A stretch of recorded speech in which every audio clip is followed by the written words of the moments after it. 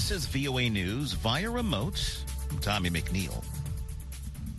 Russia has claimed control over the last Ukrainian stronghold in an eastern province that is key to achieving a major goal of Moscow's grinding war.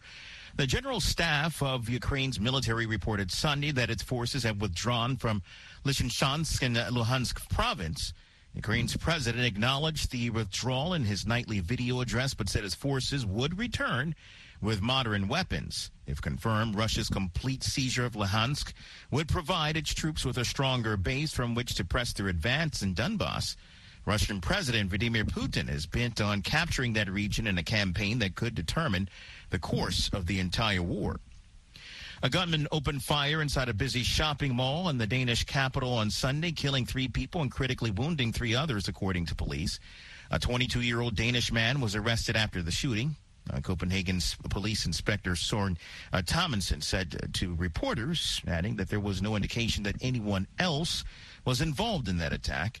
He said it was too early to speculate on the motive for the shooting, which happened in the late afternoon at Fields, one of the biggest shopping malls in Scandinavia, and located on the outskirts of the Danish capital.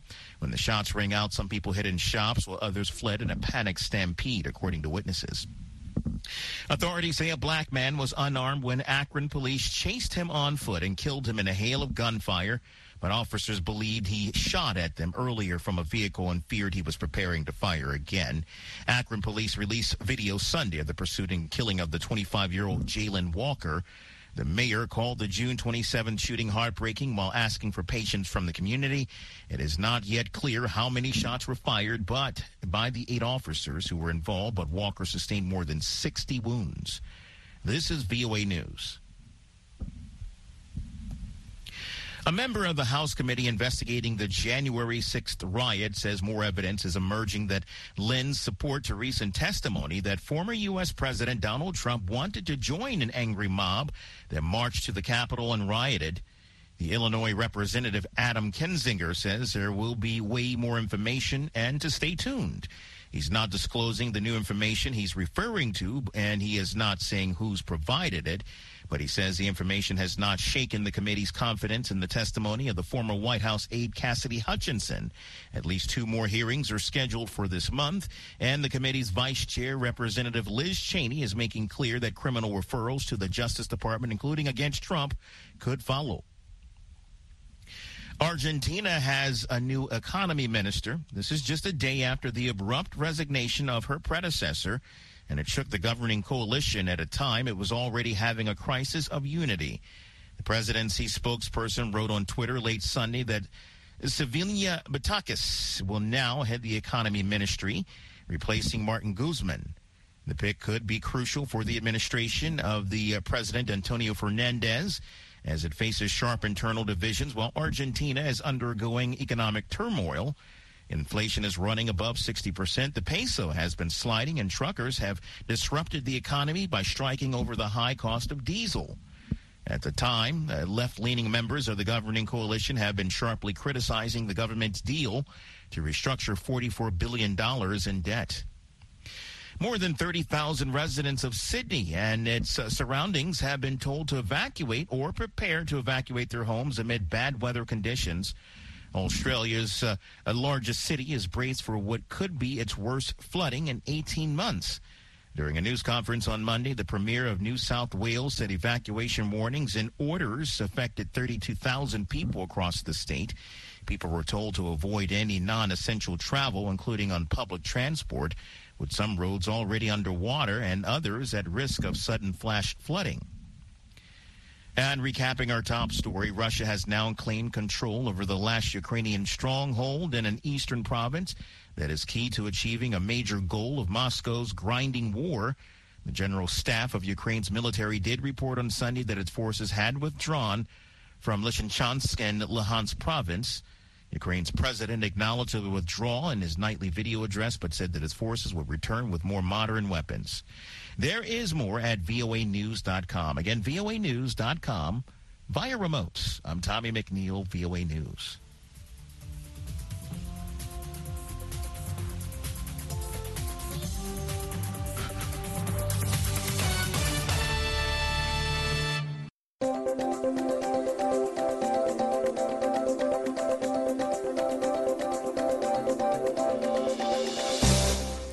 Today is Monday, July 4th, and this is VOA's International Edition. I am Chinedu Afo in Washington. Coming up in the next half hour, Russia announces capture of the last major Ukrainian held city in Luhansk province. Ukrainian fighters spent weeks trying to defend Lysychansk and to keep it from falling to Russia, as neighboring Severodonetsk did a week ago. The WHO warns of growing health risks in the Horn of Africa as acute hunger spreads. The World Health Organization's incident manager for the Horn of Africa, Sophie Mace, says urgent action is needed to slow the health and hunger crisis. And the U.S. marks its 246th independence with a big jump in travel since the pandemic. We'll have more on these stories coming up.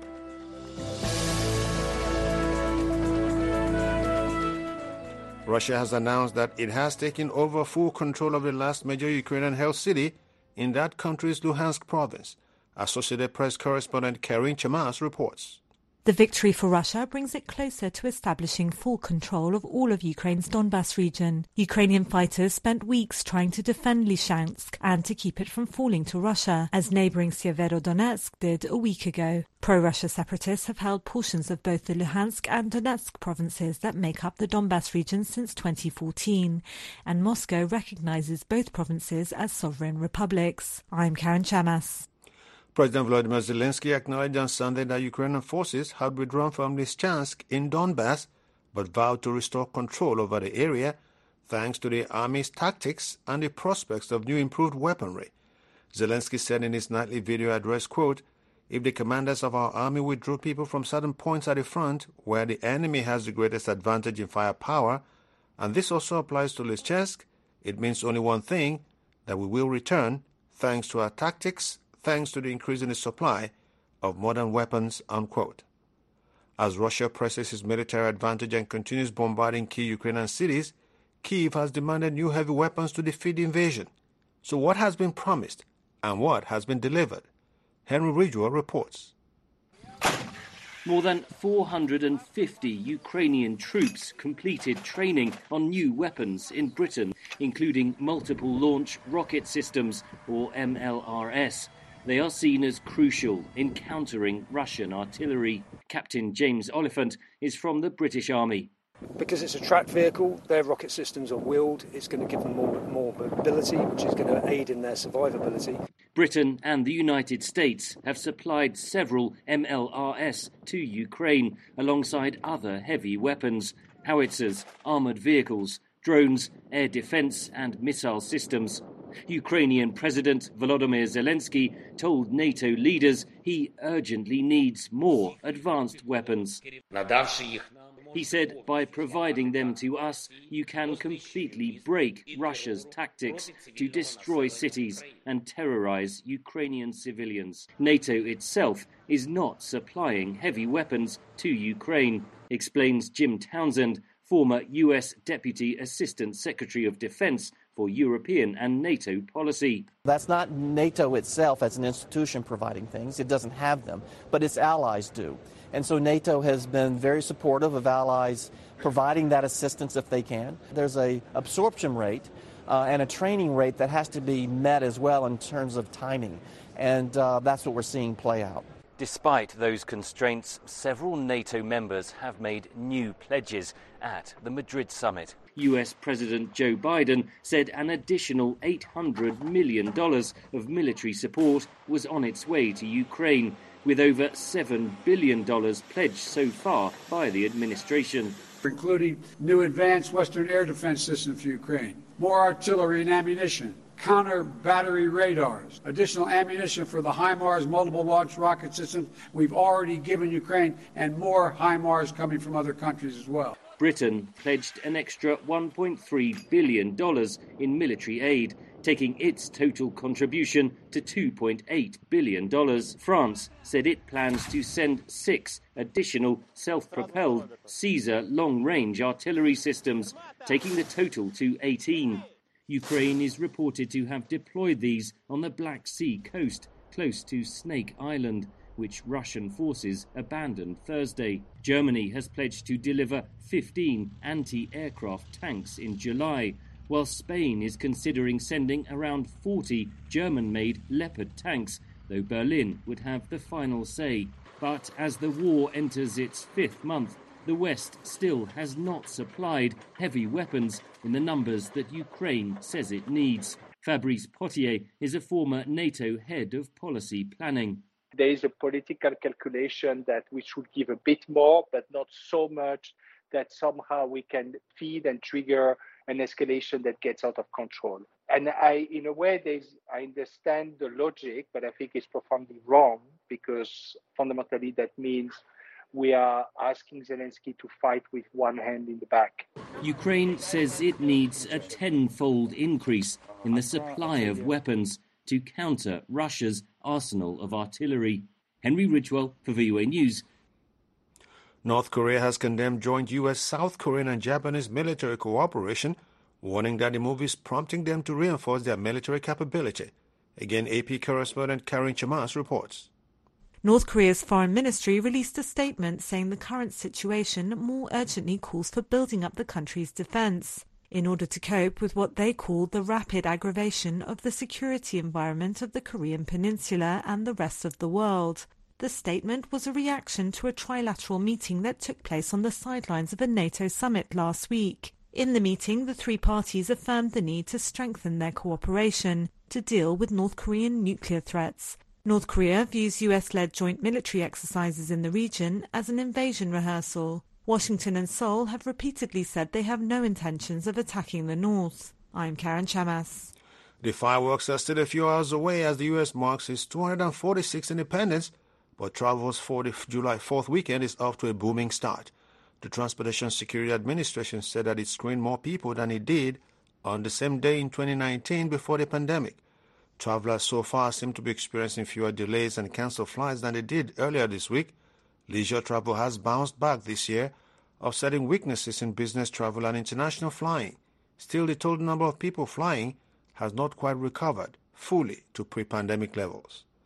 In the northwest of Ethiopia's Afar region, landmines left over the 19th-month Tigray conflict are making herders struggle with a record-breaking drought. Even deadlier landmines have killed children and livestock and made people afraid to collect water despite the drought.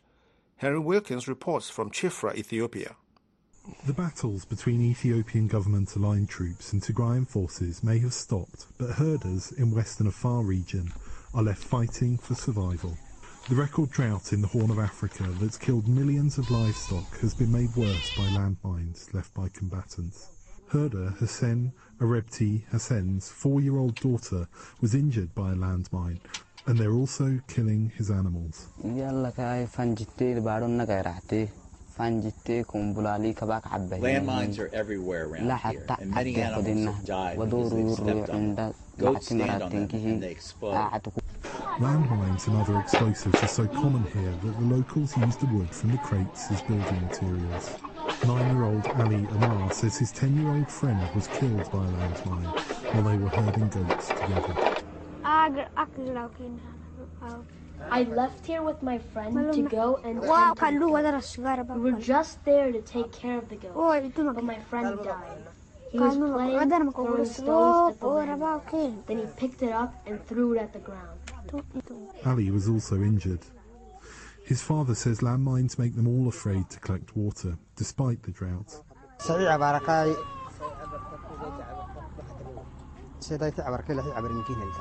There is a serious drought here. It is difficult both for the people and the animals. We don't know what we'll do. I must spend a lot of money to buy food for both our family and our animals. We need the landmine to move from the area where we used to live. After speaking with locals, VOA was unable to establish which side in the conflict was responsible for laying the mines. Bekele Gonfa runs a non-profit in Addis Ababa to support landmine victims. He says people in mined areas of Ethiopia, like Chifra, need help.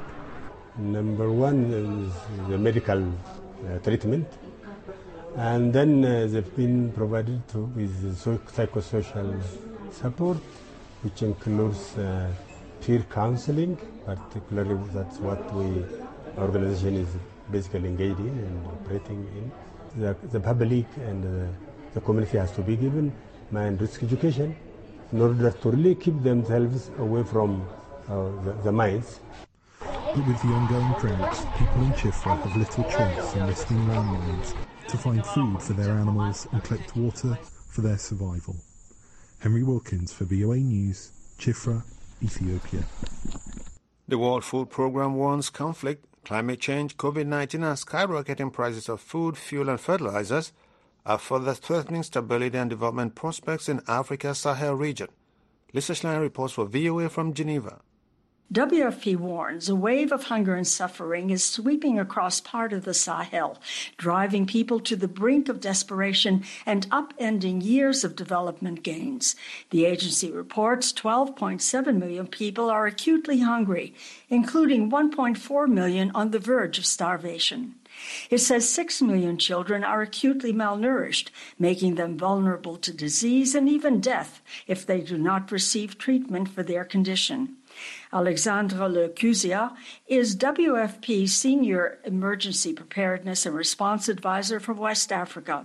Speaking from Dakar in Senegal, he warns the number of people suffering from acute hunger and the number of malnourished children is likely to rise during the current lean season when food stocks are at their lowest. What we see is that acute hunger is driven primarily by conflict that will continue to trigger massive population displacements, and the violence is often preventing people from accessing markets, fields, or humanitarian assistance. The region also bears the consequence of a climatic shock with very, very poor rains in 2021, one of the worst in the last 40 years. Lecuzia says the conflict in Ukraine has driven up food and energy prices.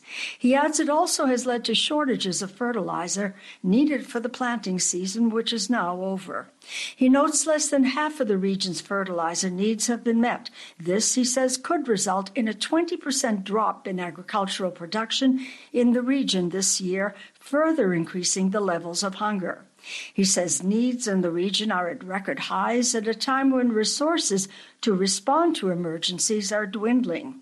He says a lack of money is forcing WFP to reduce the number of people receiving assistance and to cut rations for the remaining beneficiaries. Even before the conflict in Ukraine drove up the global prices of food, fuel, and fertilizer, we were forced to cut rations by up to 50% in all of the Sahelian countries, as well as in Nigeria, CAR.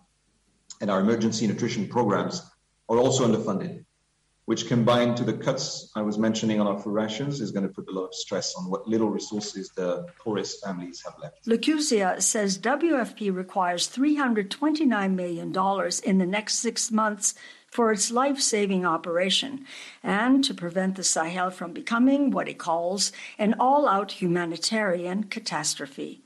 Lisa Schlein for VOA News, Geneva. In other news, Danish police say shooting at a Copenhagen shopping mall has left several people dead and injured. Police said the suspected gunman who is in custody is a 22-year-old Danish man who was detained near the Field shopping mall after the shooting on Sunday. The shopping center is on the outskirts of Copenhagen, just across the subway line, center at the outskirts of the international airport. A major highway also runs adjacent to the Fields. The mall opened in 2004. For more on this story and other breaking news, visit our website at voaafrica.com. Remember to connect with us on social media. We are on Twitter, Facebook, and Instagram. Search for VOA Africa. You are listening to VOA's International Edition. I am Chinedu Ofo in Washington. The World Health Organization is warning of growing health risks in the Horn of Africa as acute hunger spreads there. Lisa Schlein reports for VOA from Geneva. The World Health Organization's incident manager for the Horn of Africa, Sophie Mace, says urgent action is needed to slow the health and hunger crisis that is sickening and killing increasing numbers of people in the region. WHO has released $16.5 million from its emergency fund for operations there. That due to the acute food insecurity, malnutrition rates are getting higher and higher, and especially children and pregnant and lactating women are very, very vulnerable. There is this synergy between malnutrition and disease where malnourished children become more easily sick and sick children more easily malnourished. The World Food Programme warns 20 million people are at risk of starvation as drought in the Horn worsens. Speaking from the Kenyan capital, Nairobi, May says the priority is to ensure everyone has access to food. At the same time, she says it is important that health needs are not neglected. She warns the risk of disease outbreaks is higher because of a lack of clean water. She says the drought has dried up water sources, forcing people to leave their homes in search of food, water, and pasture for their cattle. Consequently, she says, people are more likely to get sick as their living conditions deteriorate. And we are seeing a spike in disease outbreaks. We are looking at measles, Djibouti, South Sudan, Somalia, Sudan, cholera and acute watery diarrhea in Kenya, in South Sudan, in Somalia, meningitis, hepatitis E, to name but a few. Mace appeals for international support to help WHO provide needed care to severely malnourished children. She says it is crucial to respond to disease outbreaks quickly, to have sufficient supplies of drugs and equipment available, and to ensure children receive needed vaccines. Lisa Schlein for VOA News, Geneva. Australia is fighting to contain an outbreak of tiny parasitic mites that kill and spread viruses to European honeybees. The Varroa destructor was first found at a port in the state of New South Wales, but has been detected in hives 100 kilometers away. Parts of Eastern Australia bee industry has been put into lockdown. Phil Mercer reports from Sydney. Australia is one of the few countries to have remained free of the Varroa mite, but its strict border biosecurity controls have been breached. The parasitic mite, which is the size of a pinhead, was detected at the port of Newcastle, north of Sydney, more than a week ago, and has spread to other hives in the state of New South Wales. Containment zones are in place around known infestations, and both professional and amateur beekeepers are forbidden from moving hives, bees or honeycombs. Hundreds of hives containing thousands of insects have been destroyed so far. Victoria, Queensland and South Australia have temporarily banned bee products from neighbouring New South Wales. Tim Jackson, the chief executive of Almonds Australia, an industry body representing growers, told the Australian Broadcasting Corporation that he hopes it's not too late to eradicate the destructive pest. It's a biosecurity disaster. It's the almond industry and a lot of other industries' worst nightmare. The Varroa mite attaches itself to the bees and then with drone bees gets transported around to other hives and it sucks the life out of bees essentially and causes significant damage to the hives. In fact, it'll kill the hives if there's no treatment done. So the bees are pretty dormant at the moment. So we've got an opportunity now and in the next 2 or 3 weeks to really get on top of this and run a circle around, a perimeter around our damaged area. Experts say Varroa mite numbers build up over time, eventually killing honeybee nests and hives if chemical treatments aren't used. The loss of bee colonies damages the production of honey and the pollination of crops that supply about 1/3 of the foods humans eat. The pests have been found in much of Asia, Europe, the United States and South America. Australia has previously isolated Varroa mite outbreaks in Victoria in 2018 and on 3 occasions in Queensland between 2016 and 2020. But the current infestation is far more widespread. It threatens to cost Australia's honey and food production industries millions of dollars and could have global ramifications. Australia is a major supplier of queen and hive bees to North America, the Middle East and Japan. Phil Mercer for VOA News, Sydney. This is Science in a Minute. The commissioning of the James Webb Space Telescope is almost complete.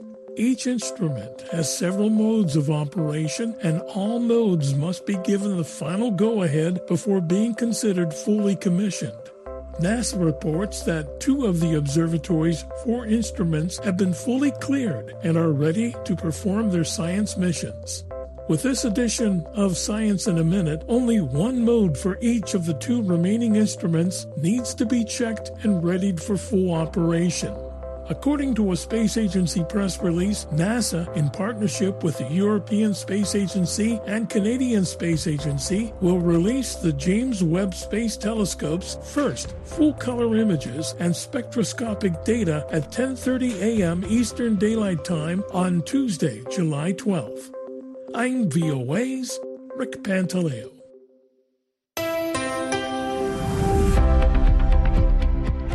Go beyond the daily headlines with VOA's Flashpoint Ukraine.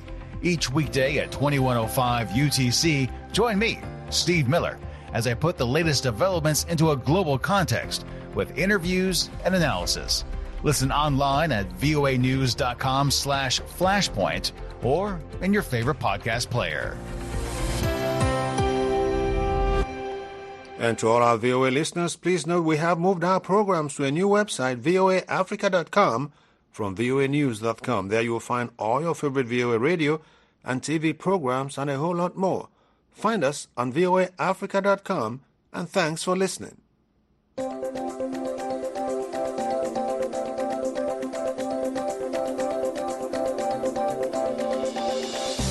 This has been International Edition on The Voice of America. On behalf of the entire production team, thank you so much for listening. Visit our website for in-depth coverage of world events and news 24 hours a day at voaafrica.com. Until next time, I am Chinedu Afo in Washington. Have a wonderful day.